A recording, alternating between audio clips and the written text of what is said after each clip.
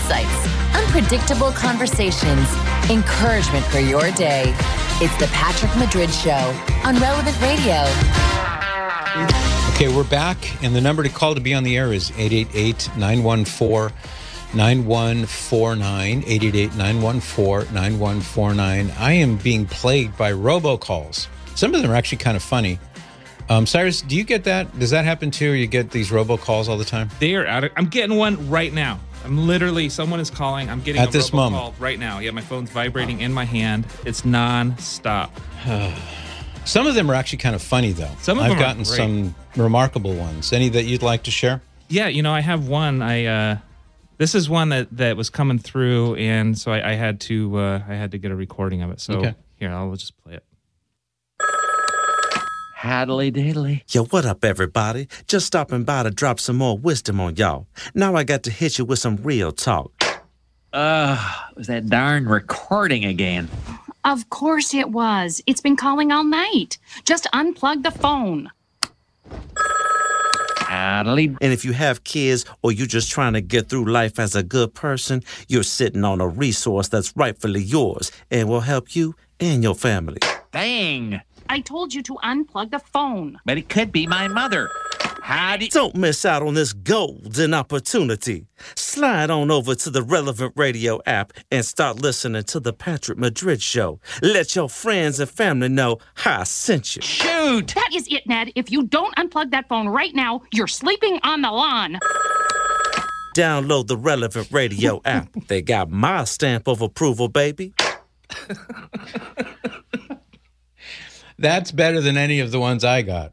Oh, yeah, that's really funny. Yeah, whoever that guy is, he knows what he's talking about. Download that Relevant Radio app already. Yeah, wow. I mean, people send me taco-related things. I wouldn't say that's even better, but that's up there. That's really cool. Let's keep that one. Maybe we'll use it again. All right. Yeah. And if you have any more, let me know. 888-914-9149. How about Anilu in Greenfield, Wisconsin? Good morning, Anilu. Hi, good morning, Patrick. Good morning. How old are you? 13. Oh, welcome aboard. Glad you called. I have a question. Okay. When God was talking to Abraham in the Old Testament, it said that God was talking to Abraham. So how did he talk to him? Through prayer, or did he actually see his true form? Oh, that's a really good question. So when God speaks to human beings in the Old Testament era, and this is true of the New Testament, but we can save that for later. So God talked to Adam and Eve in the garden. They saw him and they conversed with him face to face. God talked to Moses in the form of a burning bush. God talked to Abraham. So we have these examples of God speaking to, and in some cases even appearing to, these human beings. So the answer to your question, how did you ask the question? How did they hear him, or how did he speak to them? Is that your question? Like, how did they see them? Like, when we go to heaven, are we going to see God in his spirit form, or are we just going to feel his presence? Are we going to be able to see him? Excellent question. And that's what I thought you might be leading up to. So let's start there. In heaven, as the Bible says, and you can read this in 1 Corinthians chapter 13, where St. Paul says that now, in this life, we look through a glass darkly. So we're looking, for example, at God or at heaven, heavenly things, and it's like looking through a very dark glass where we can hardly even see through it. And we can maybe see some shapes or outlines, but it's very fuzzy or difficult to see. He says, now we see through a glass darkly, but then when we get to heaven, we will see him as he is. We'll see God face to face. So that part of your question, I would answer this way. In heaven, which we also call the beatific vision, and that's the blessedness or the beatitude of seeing God face to face, we will see him as he is. What does that mean exactly? I don't know. St. Paul couldn't even describe it. He caught a glimpse of it, and he says that he couldn't even find the words to explain what he saw in this vision. But we know that we will see God in his true reality. Whereas in the gospel accounts, or even those that we see in the Old Testament, where God speaks to his people, Adam and Eve, Moses, Abraham, etc. I had that in reverse order, but he appears to them in a form not how he really is, because they couldn't stand it. They wouldn't be able to see God as he really is unless they were perfected in righteousness. So, as Jesus says in the Sermon on the Mount, he says, "Blessed are the pure of heart, for they shall see God." So in this life, Adam and Eve, etc., they saw God in a way that he, you might say, shielded them from his glory, because it would have annihilated them. So he appeared to them in forms. So how did he appear to Adam and Eve in the garden? We don't know. Did he appear as a man? It doesn't tell us. Did he appear as a radiant ball of light talking to them? Maybe. It doesn't tell us. So we can only wonder about what form God took when he appeared to Adam and Eve and walked with them in the garden. We could presume that maybe he took the form of a man, perhaps. In the case of Moses, this is in Exodus chapter 3, he appeared in the form of a burning bush. The bush was on fire, but it never was consumed. I'm sure you remember that story, right? Mm-hmm. On the day of Pentecost, in Acts chapter 2, the Holy Spirit, God, appeared in the form of tongues of fire. So these are all different ways that God would appear to people, but not in his true form. It was in a way that would shield them from the complete blast furnace of glory that God is. We can't see that yet until we're ready to see him face to face. But in heaven, to go back to your other part of your question, in heaven you will see God as he truly is. Isn't that amazing? Yeah. So so here is like, how he appeared to the people, he would just be appearing as a shadow, or so not exactly his true form. And until we go to heaven, we're going to be able to see his actual form. We won't be able to see his actual form until we get to heaven. And when you get to heaven, as the Bible tells us, you will then see God as he is.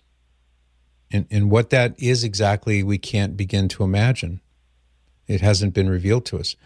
In the meantime, though, God can and does and has appeared to people, but in a form that shields us. It's something. I'll give you another example. In Genesis, was it 17? I have to go back. God appears to Abraham and Sarah. We're told it was 3 angels, 3 men, who came to their tent, their little encampment, and appeared to them in the form of 3 angels. Now, later commentators, after the time of Jesus, see in that what's called a theophany, which is just a fancy word that means that it's actually an appearance of God. So the 3 persons of the Trinity, the theory goes, were represented by these 3 men. So this isn't, if that's the case, that when these 3 men appeared to Abraham and his wife Sarah, it was actually God appearing, but not as God, which would destroy Abraham. He couldn't withstand it. So they appeared in the form of men. That seems to be what that's referring to. Oh, okay. Okay, thank you very much, Patrick. You're welcome. I'm glad you called today, and call anytime. We're always here for you. Homeschool kids, shout out to all of you, and homeschool moms, a shout out to all of you. Thanks for letting your kids listen to this program. I think it's great, Cyrus, that a lot of homeschool moms, they make the Patrick Madrid Show part of the curriculum. I've been told that a number of times. That's cool. Smartest kids I've ever come across call into the show. I mean, no, seriously, it's not even close. It's incredible. As evidenced by Anilu, yet another one. Yep, right on. And I haven't gotten any calls from Houston, California in a while. Yeah. I don't know what's up with that. Yeah, where are they? You got to get those Houston kids going. They know who they are. Let's go to Jessica in Phoenix. Hi, Jessica. Hi, Patrick. Thanks you for taking my call. I just have a quick question. Okay. Yesterday you were speaking with a gentleman, and he had been married twice and was talking about annulment. You were giving him suggestions on annulment for the first two marriages, and you had said something that he didn't have to marry another Catholic woman for his marriage to be valid. And I thought, I'm middle-aged and I'm looking for a partner, and I thought he had to be Catholic. Let's talk about that. Let's talk about that. That's a great question. So the first point I would say is that the church strongly, strongly, strongly urges Catholic men and women who want to get married to marry another Catholic. And the reason is not because of judging or looking down on non-Catholic people, not at all. But it's just a time-tested wisdom that shows that more often than not, a mixed marriage has difficulties that are built into it. So if it's two baptized people, a baptized Catholic and let's say a Protestant, you have at the heart of the marriage now a built-in disagreement because you're not united in your understanding of Jesus and the gospel and in Mass and the sacraments and things like that. So as a practical matter, the church discourages mixed marriages. And even more so, the church would discourage a mixed marriage between a Catholic and a non-baptized person. And the reason is because then the disagreement is even bigger. It's an even larger division between the couple. If they don't even believe in God the same way, or maybe they don't believe, maybe the other person doesn't believe in God at all, in the case of an atheist. So there are people who will immediately jump on the keyboard and send me an email and say, but Patrick, I married an atheist and everything worked out great. Or I married a Protestant, everything worked out great. Well, that's wonderful, and I'm always happy to hear that, but those are the exceptions to the rule. Normally, typically, there is division and problems, and sometimes, sadly, the non-Catholic will wind up leaving the Catholic faith and just drifting into nothing, or maybe going into whatever the other spouse's religion might be. So the church, in her defense of marriage, wants each marriage to be as strong as possible. So that's important that you are aware of that. There is a document that you can get from the Vatican website. It's called Matrimonia Mixta. Matrimonia. So matrimony, and take off the Y at the end and put IA, and Mixta, M-I-X-T-A, which is the church's explanation of why it strongly discourages mixed marriages. So with that as our foundation, then I will say, marriage is presumed to be valid if it's between a man and a woman who are eligible to be married to each other. So a baptized Catholic could be validly married to even a non-baptized person. It would be a natural marriage. And the church recognizes natural marriages as valid. So let's say two atheists get married, never been baptized, don't believe in God. They go down to the justice of the peace and they get married. The church recognizes that as a natural, valid marriage. If two Protestants got married, or a Protestant and a, let's come back to the two Protestants in a minute.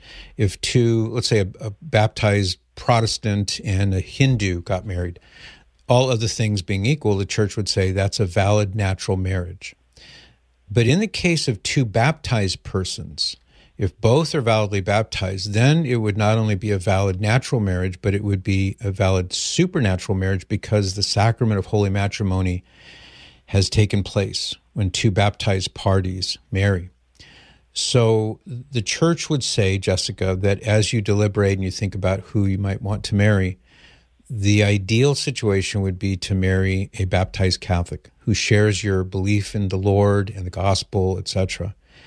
If you wanted to get married to a man who's baptized but not Catholic, you would need to get a dispensation from your bishop, and those, as I understand, are readily granted under most circumstances. And even if, although it's not advisable, even if you were to want to get married to a man who wasn't even baptized, even in that case, a dispensation could be granted by your bishop, and you would have a valid natural marriage, but it wouldn't be a sacrament. So the church is saying, ideally, marry a fellow Catholic so your marriage is valid and it's sacramental. But there are circumstances where you could marry somebody who's not baptized and it would still be valid. Do you see the distinction between validity and the sacramentality of the marriage? That's an extra thing but the marriage could still be valid without it being sacramental. Do you see? I do, yes, and you answered my question, so I really appreciate it. I just feel like there's so few Catholics out there. It's really hard to date. There's so few of us now. I hear that a lot. I really, my heart goes out to you, and I wish I had the wherewithal to have, Uncle Patrick's introduction service for good Catholic men and women, but that's not the hand that life dealt me. But I do want to encourage you to keep looking. Go where the eligible young men are. Do you have a young adults group in your parish, or even if it's not a young adult group per se, an unmarried Catholics group where you can meet other people? Not in my parish, and that's where I'm comfortable, but I could reach out to other Catholic parishes, and I'm sure they do. I've heard about it, but never have looked into it, but that is something that I can look into.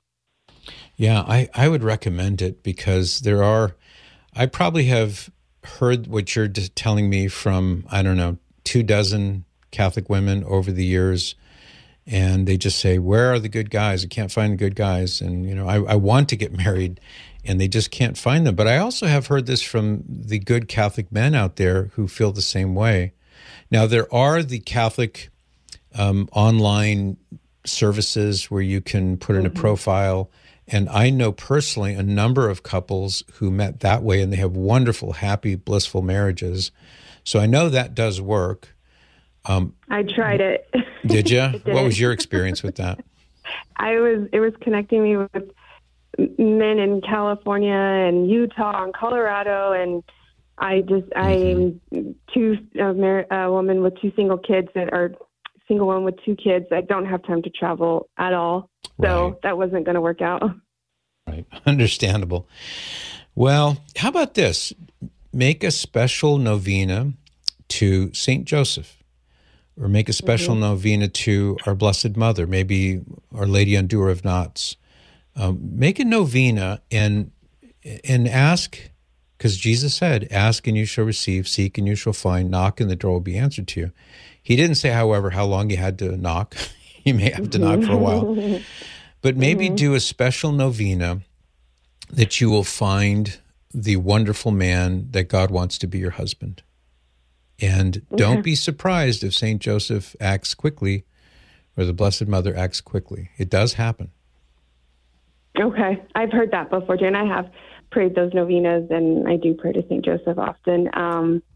So I think it's just a matter of time. But I will keep the faith, and thank you very much for taking my call. You're welcome. And hey, guys, listen, Jessica, she's out there, not necessarily for you, but she's out there. So maybe you guys, you start making a novena to St. Joseph. And Jessica, wouldn't it be wild if the man that you marry said, I heard Jessica's phone call and I started a novena to St. Joseph. Next thing I know, we met each other. Wow. We'll pray for you too, Jessica. Wouldn't that be? I'll be right back. Looking for a new job? How about one that offers you opportunities for spiritual, social, and charitable growth? Our sponsor, the Catholic Order of Foresters, is hiring new agents today. Visit relevantradio.com/forester, an Illinois life insurance company not available in all states. Patrick Madrid is on Coast to Coast on Relevant Radio. Now that's what I call a taco. Get connected to the conversation. Call now, 888-914-9149. That's 888-914-9149. Patrick Madrid is on now. Relevant Radio. Cyrus, you've heard of the Beatles, haven't you? They did like Sympathy for the Devil. Nope. Under My Thumb. Nope. Another Brick in the Wall. Wrong. I don't know. You'll have to Fake remind news. They were just a band who made it very, very big. That's all. That's all. That's all. So John, Paul, George, Ringo, ring any bells? Beatles? That does ring a bell. I must admit. All right. So today, back in 1969, if you look up Beatles' rooftop concert, it was the last time they appeared. Guys, we were just a band who made it very, very big, that's all. That's all. That's all it was. 1, 2, 3, 4. Yeah, those guys. See, now you're getting the swing. Yeah, I remember now. Yep. It's all falling back into place. It is. So John, Paul, George, and Ringo, they were just a band. They made it very, very big, though. And the last concert they played live was on the rooftop of the Apple building in London. There it is. Little Get Back. So this was an impromptu. Well, it wasn't that impromptu because they planned it for a while. And if you watch the video, you see the people on the streets. They're looking up what's going on. That's the Beatles up there. And if you can believe it, after only 42 minutes, the police shut it down. Boo. Could you imagine if you were one of the police, or even if you were like the police chief and you sent your police guys over there to shut it down, and that the blame is on you personally for shutting down the Beatles' last concert. To the credit of the police officers on the roof, they took their sweet time. They took their sweet time shutting this down. And you can see there's a point where Paul looks back and he sees the cops have made it to the roof, and he has this mischievous grin, and he knows thank you. Yeah, I love that. And he knows exactly what he's doing. Yeah. And it's hilarious. Yeah, and you're probably thinking as well, wow, I can't believe we got to play this long before they shut it down. Well, that was today, back in 1969. Their last. And here's how it ends. Do we have the last part of it? So this is when they played. It seems wrong to fast forward a Beatles song, but I'll do it for you. Billy Preston on keyboards, by the way. So this is how it all ended up. I'd like to say thank you on behalf of the group and ourselves. I hope we pass the audition. That's great. That's the day the music died. Well, I mean, they're of course, a studio band, but they didn't last much longer than that. That was their last public performance. They might have gotten together, though, because this is a little-known fact. You're probably too young to know this, but Lorne Michaels, who's the executive producer of Saturday Night Live, back in 1976, he did something really daring. He appealed to the Beatles. Well, he appealed to John and Paul, and he lured them with a check for $3,000. Woo! And he said, I will pay you. I'm prepared to pay you $3,000. He's holding the check up so people can see it. If you guys get together, get the band back together again, he said, you guys want to split it between you, Paul, John, and George. You don't have to pay Ringo. That's up to you, whatever you guys want to do.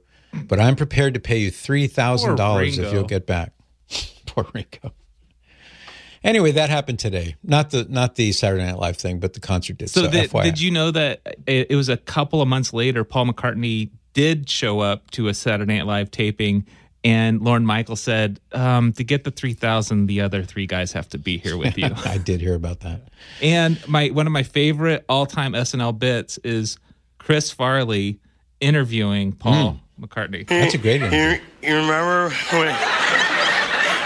when you were with the Beatles? Yeah, classic. Sure. That was awesome. Yeah, it was. Good old Chris Farley. Well, we should probably do a show here. What do you think? Fine. I know what it's like. You get handed a nice shiny toy and then Dad pulls it away from you. Go do your chores. It's fun, though. It's fun while it lasted. 888-914-9149. Let's go to Laura in Hammond, Indiana. Good morning, Laura. Hi, Patrick. Thank you for taking my call. You're welcome. I have a question about confession and what would make it invalid. Yes. The reason I'm asking is because I went to confession about a few weeks ago, and now thinking back, I'm pretty sure that the priest didn't use the words, I absolve you. Okay. He only gave me my penance and made me say some words, but I'm pretty sure he didn't say that. So I was wondering if my confession is valid. Chances are it is valid for this reason, that some priests, I would say, at least in my own experience, most priests will say the words of absolution audibly so you can hear them.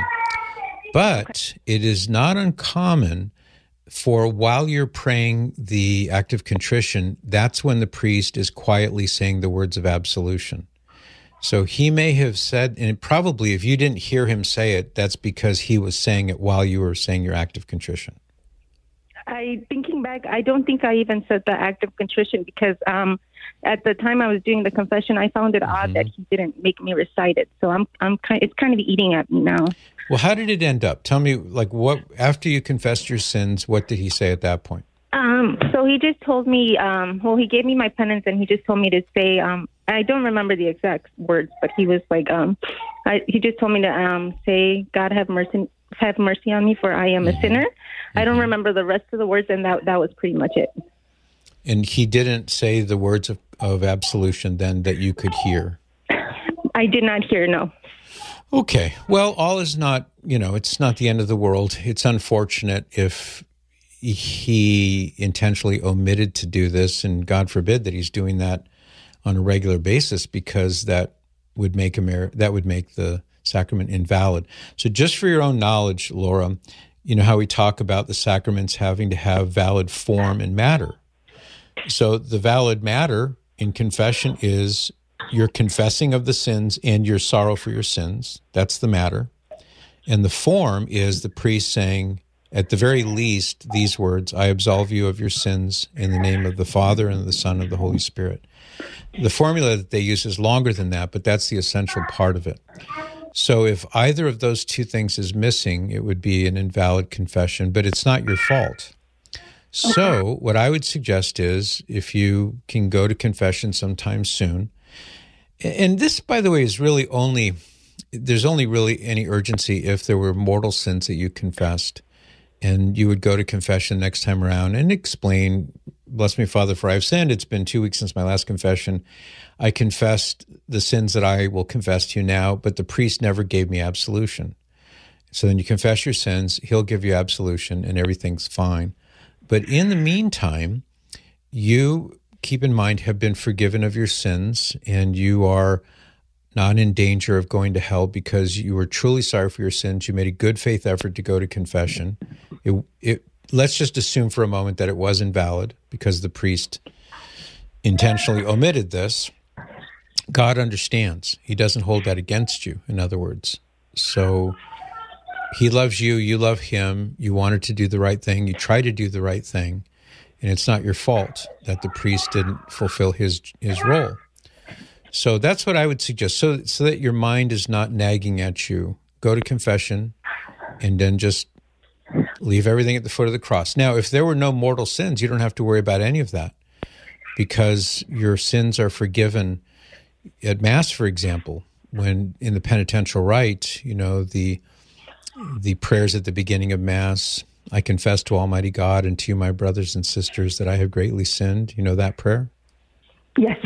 Well, at Mass, when you participate in the penitential rite, all of your venial sins are absolved through that rite in the Mass. So you don't have to tell me, and I'm not asking you to tell me, so don't tell me. But if you didn't have any mortal sins, then it's really almost a moot point, because you can go to confession and not have to worry about it. If there were mortal sins, then go to confession as soon as you're able and do what I recommended, and everything will be fine. Okay, sounds good. Okay, great. Well, I'm glad we could clear that up. Sounds like you have a busy household. Yeah, definitely. I can hear them. Boys. Oh, wow. God bless you. Well, thanks, Laura. I appreciate it. Let's go to Kelly now in Pennsylvania. Hi, Kelly. Hi, Patrick. I'm calling today because this is a situation I've been grappling with for years, but I have a daughter in her early 30s, and she's been in a gay marriage for 5 years. Okay. And she, as far as I can tell, she's happily married. She doesn't live real close to me. Okay. But I'm a Catholic, and I'm always bound to the Catholic Church because of the presence of Jesus in the Eucharist. Mm-hmm. So I'm not somebody who can say, okay, the Catholic Church doesn't affirm my daughter's marriage or affirm her. How can I worship in that church? Because I can't leave that church because of my beliefs. Mm-hmm. But am I being disingenuous? Am I being not authentic? Because to her, I accept her and I accept her spouse because, I just love them as Jesus would want me to love them, Well, Jesus, I do understand your sentiment, but Jesus would love them by telling them the truth and telling them to repent. So loving them, naturally, you love your daughter. She's your daughter. How can you not love her? But it doesn't mean that loving her must involve approving or accepting a lifestyle decision that's objectively immoral. You can do both. You can tell her the truth and say, what you're doing is immoral. I still love you. I'll always love you. If your daughter were in some other situation, not the so-called same-sex marriage, but let's just say some other situation. Let's say that she had some other, let's say that she was not living with another woman, but let's say she was living with a married man. You know, you could say to your daughter, well, I love you. What you're doing is wrong, and I don't love that, but it doesn't mean I don't love you. And you can love her without approving of her living with a married man who's not her husband. And any other scenario that you might want to fill in the blank with, I think it helps us see more clearly that we can separate our love for our children and the things that they do. Those are separate. You know what I mean? I hear what you're saying, and I've had those thoughts before. Mm-hmm. I mean, I've known that she has she's engaged since she was a teenager. So, and I tried to tell her at that time that it was not the right thing to do, basically morally, and it just crushed her, and she ran away from me, not physically, but emotionally. So then I went to the parish priest, and he told me, well, just love her. He said, love her, and pray for her. So I started to do that. Mm-hmm. And I feel like that's what God's called me to do, is to be a prayer warrior for her and to love her. And I guess it's hard for me to be a Catholic, knowing the Catholic Church does not approve or accept her. But that's my problem. Yeah, I think I understand where you're coming from, Kelly. And it's, to me, it seems like it's more of an emotional obstacle than anything else, because you're because you're conflicted emotionally, right? You know, on one hand, intellectually, Jesus says that we are to be pure and chaste. We are to see marriage as between one man and one woman, Matthew chapter 19. So on the one hand, you know the truth of what Jesus taught about the nature of marriage and sexuality, one man, one woman. And yet at the same time, your heart is conflicted because you love your daughter. And it sounds like, and this is not uncommon, that the way to be at least quasi-comfortable in this difficult situation is to focus more on the love for your daughter and less on the demand of the gospel. And sometimes that's like the breaking point, because as Jesus said, you remember where he says, I have not come to bring peace but division. I have come to set a father against the son and the mother against her daughter and the mother-in-law against her daughter-in-law. Now, Jesus is he's not prescribing this and saying this is how it should be. He's describing it, saying this is how it will be. That even in your own family, even in the intimacy and the love that you have for your children, even then, in some cases, the demands of the gospel will require that you have to not be, like physically separated, but that there will be a division when one person says that's not right and I can't approve of that, and the other person says, well, I'm your daughter, how can you not approve of this? Jesus says that there will be division over things like that. So, okay. So maybe I just need to accept the division and continue to worship in the Catholic Church and realize that we're spiritually divided. Yeah, I think that's a good way to put it. In other words, you're not worshiping your daughter. She is not your God. You love her, but she is not your God. And absolutely. Yeah, so your first allegiance ultimately, of course, is to God. And so I like how Jesus put it. Of course, I like everything Jesus said, but Jesus said, put first the kingdom of God and everything else will be added unto you. Oh, wow. That's a lot to me.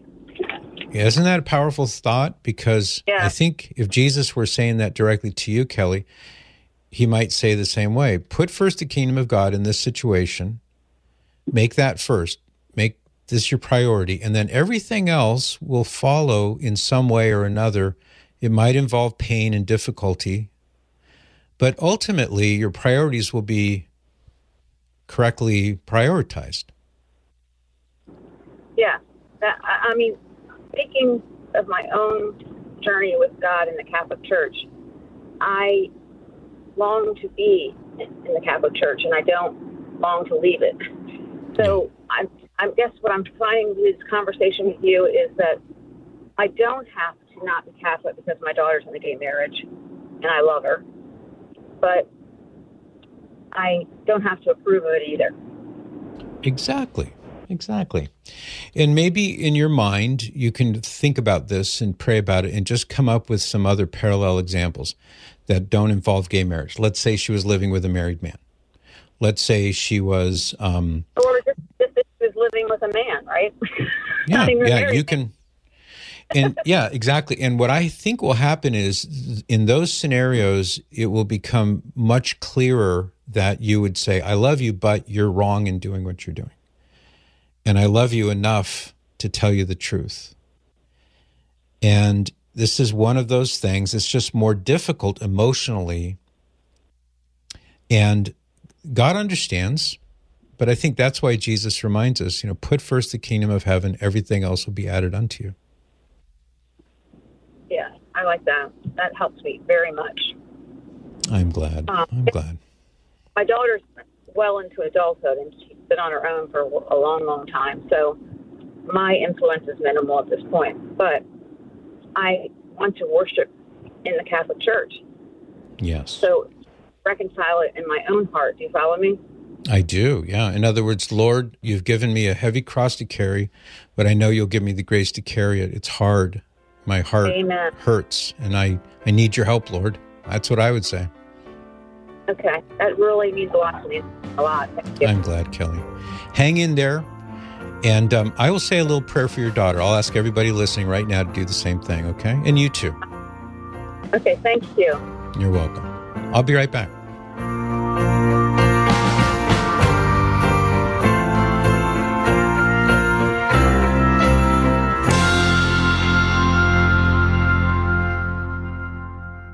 This hour is sponsored by Christendom College. Send your child to Christendom College's high school summer program, The Best Week Ever. Use promo code Relevant Radio and get 50% off. Spots fill up very quickly, so apply today at thebestweekever.com. That's thebestweekever.com. Compelling insights, unpredictable conversations, encouragement for your day. It's the Patrick Madrid Show on Relevant Radio. Wow, Cyrus, I got another nastygram this morning. Oh, please do share. Oh, my. Some people get really worked up. This is from Jerry. Is that right? Let me check. Yeah, Jerry. He gave his last name, but I don't want to mention it. Maybe Patrick can get off his proverbial throne and call a spade a spade. I turned him on in the off chance and heard him debate or diss Biden. Yikes. Dude, Biden isn't perfect, but leaning toward Trump is absurd. The Antichrist, how he lives and talks is disgusting. And Trump owns the party, so any bill has no chance to pass unless this mercurial despot has his way. I'm trying to piece together what he's trying to say here. This mercurial despot. Not a lot of punctuation in this in this email. I think it was written in a moment of pique, spelled Pique. So anyway, Trump owns the party, so any bill has no chance to pass. Be up front is where you left off. Unless this mercurial despot has his way, be up front, and I will have more respect. Otherwise, pass on his show, that's my show, and drive. Where do I begin? Well, Jerry, I didn't bring up Trump. I didn't talk about Trump. I mean, other than to respond to the direct question that was put to me by the guy who is obsessed with Trump. Actually, a nice guy. I hope he calls me back. We had a good discussion. But you know what, sir? I would just recommend if what you heard is so upsetting to you, just don't listen. Super simple. Jimmy crack corn and I don't care. But if you're going to get so upset, then life's too short, man. Move on. That's my advice. And I'm saying that sincerely because life is too short. All right. That's my nastygram for the morning, Cyrus. I mean, really, Patrick. I know. Let's go to Monica in Colorado. Hi, Monica. Good morning. How are you? I am well, thank you. That's great. I just wanted to comment on the last caller that called regarding her gay daughter. Mm-hmm. I had a similar situation. They actually, it started in high school, but I nipped it in the bud back then. At least I thought I did. I mean, she was a high school student having some sort of a relationship with another girl? Correct. And okay. The other girl posted it on social media, which then I saw it. And then I just talked to my daughter immediately about it. And I told her, look, I said, you know where we stand. We are Catholic. That is not permitted. You know it's wrong. It's a mortal sin. And I just stood my ground. And even though she felt that I wasn't understanding her and that basically telling me, well, you're not accepting me for who I am. It's like, I do accept you for who you are because I know who you are and what the Lord has put you in a situation where possibly you're not understanding. You are a female. You are a girl. You are supposed to bring in soldiers into the world. And there's no way for you to do that if you're with another woman, or in this case, another girl. Mm-hmm. And so she was very upset about it. The whole family was upset about it because she wasn't understanding that. However, I think after she graduated, and I can tell that she was really standoffish and the family. But even then, after she left to another state, came back, I still felt that she somehow attracted these people in one way or another. How did it all end up, Monica? What's the end game here with your daughter? At the end, she finally decided that she was going to leave the house because she did start dating again. And so I told her, well, unfortunately, you can't stay with me if you're going to live this way. You need to find out on your own that it's not going to work out. And okay, so fast forward to now. What's the situation now? Now she's back at home because now she's figured out that lifestyle is not the right way and that nothing good is going to come out of that type of relationship. And how old is she now? Little by little, she still hasn't come back to the church yet, but she is starting to listen to what the Bible is saying regarding that type of lifestyle. And I hear a dinging bell. Are you getting into your car? Yeah, that's my seatbelt. I'm putting it on. Well, how about this? How old is your daughter now? How much time has elapsed from when this started in high school to how old she is now? Sorry, it's not easy as a parent, but at the end of the day, if we don't stand our ground with our children regarding these situations, we are going to lose them a lot. And I still have 4 children underneath her. And that's another thing. She was bringing it into the home, and they were seeing it. And that's why I also told her. How old is she now? She is 23. Okay, so a good 6 years or so have gone by.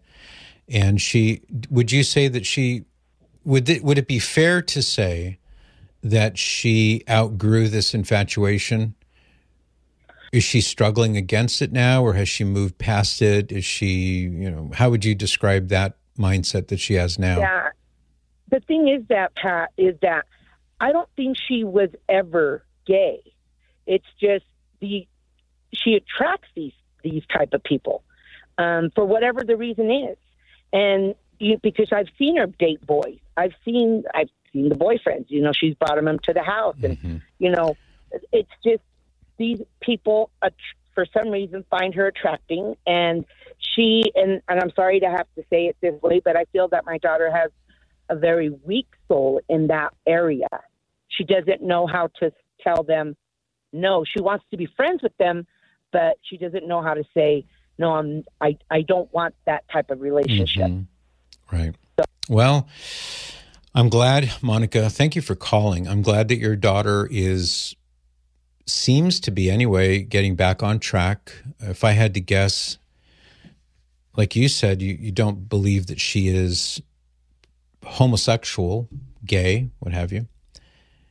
And it may well be that this is, like it is for some people, just a phase that she went through and she grew out of it.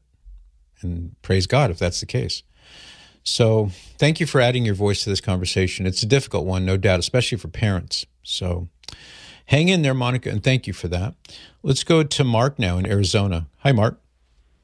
Hi, Patrick. I have a question for you. I recently went to confession, and at the end of the confession, the priest asked me, before he gave me absolution, was there any other mortal sins that I had committed? Okay. I kind of panicked because I thought of a sin that I have done quite often, which is basically not being always truthful with my doctor about certain medications that I'm on because of side effects. Sometimes I take less than I'm supposed to. I think I feel better. And so just pause so I understand you. So the sin you're identifying is that you're not honest with your doctor? Is that what you said? Yeah, sometimes I don't take all the medications that's prescribed to me because of side effects of some of these different medications. Got it. So I kind of panicked, and I didn't say that to him because I didn't really know if that's really a mortal sin or not. I don't think it is. Now, obviously, there could be some situation where it might be, but your doctor prescribes medication for you to take for your health. And for your own reasons, you don't take all of what he prescribes to you, right? Not all the time. That is correct. Okay. So you're a bit haphazard in how you follow his advice when it comes to the medicines he prescribes. That is correct, yes. Yeah, I don't think that's a mortal sin because, okay. Number one, it's not, in order to commit a mortal sin, the issue itself has to be grave matter. And the doctor's advice is not something that you are morally obligated to follow. Oh, okay. If you say to yourself, the blood pressure medicine makes me feel weird, I don't want to take it, that's not a mortal sin. Okay, well, if he says, take this medicine and this will fix whatever the problem is, and you say, I don't really want to take all that medicine, that's not a mortal sin. Okay. Oh, good. Well, thank you, Patrick. That really does bring me a lot of relief. I'm glad. And it tells me that your conscience is working perfectly if you're wondering about that. So let me just for the sake of kind of putting a ribbon on top of all this, if the thing was grave matter and you knew that what you had done was a mortal sin, and by the way, if you're thinking to yourself, I wonder if that was a mortal sin, it's almost certainly not a mortal sin. Because in order to commit a mortal sin, and to be formally guilty of it, you have to know this is seriously wrong and I'm going to do it anyway. So if in the back of your mind you're thinking, I wonder if that's a mortal sin, more often than not, what you'll find is it probably wasn't. But in any case, if the situation were different and you were in the confessional and the priest said, are there any other mortal sins you want to confess? And you knew, I've got that other mortal sin that I know is a mortal sin, and I did it anyway. And then you just, out of embarrassment or whatever, you didn't say what it was, then sure, that would be an invalid confession. But what you're describing doesn't rise to that level. Okay, real good. Well, thank you very much, Patrick. Thank you. You're welcome, Mark. Thank you. Thank you. As Jesus says, go in peace, right? Let's see. How about this? I think we can do it. Prince in Anaheim. We just have a minute, but welcome, and let's do it quickly. Oh yeah, thank you, Patrick. My question is what happens to the angels of the soul that goes to hell? Do they go to another person? I don't think so. I think from what we can determine that when that part of the angel's duty is complete, then he just continues praising God in bliss for all eternity. He doesn't get demoted. He doesn't go on probation or anything like that. And it doesn't seem as though God assigns angels to other souls. I suppose that's possible. But I think the general school of thought on this is that the angel just he continues praising God happily forever and ever. Amen.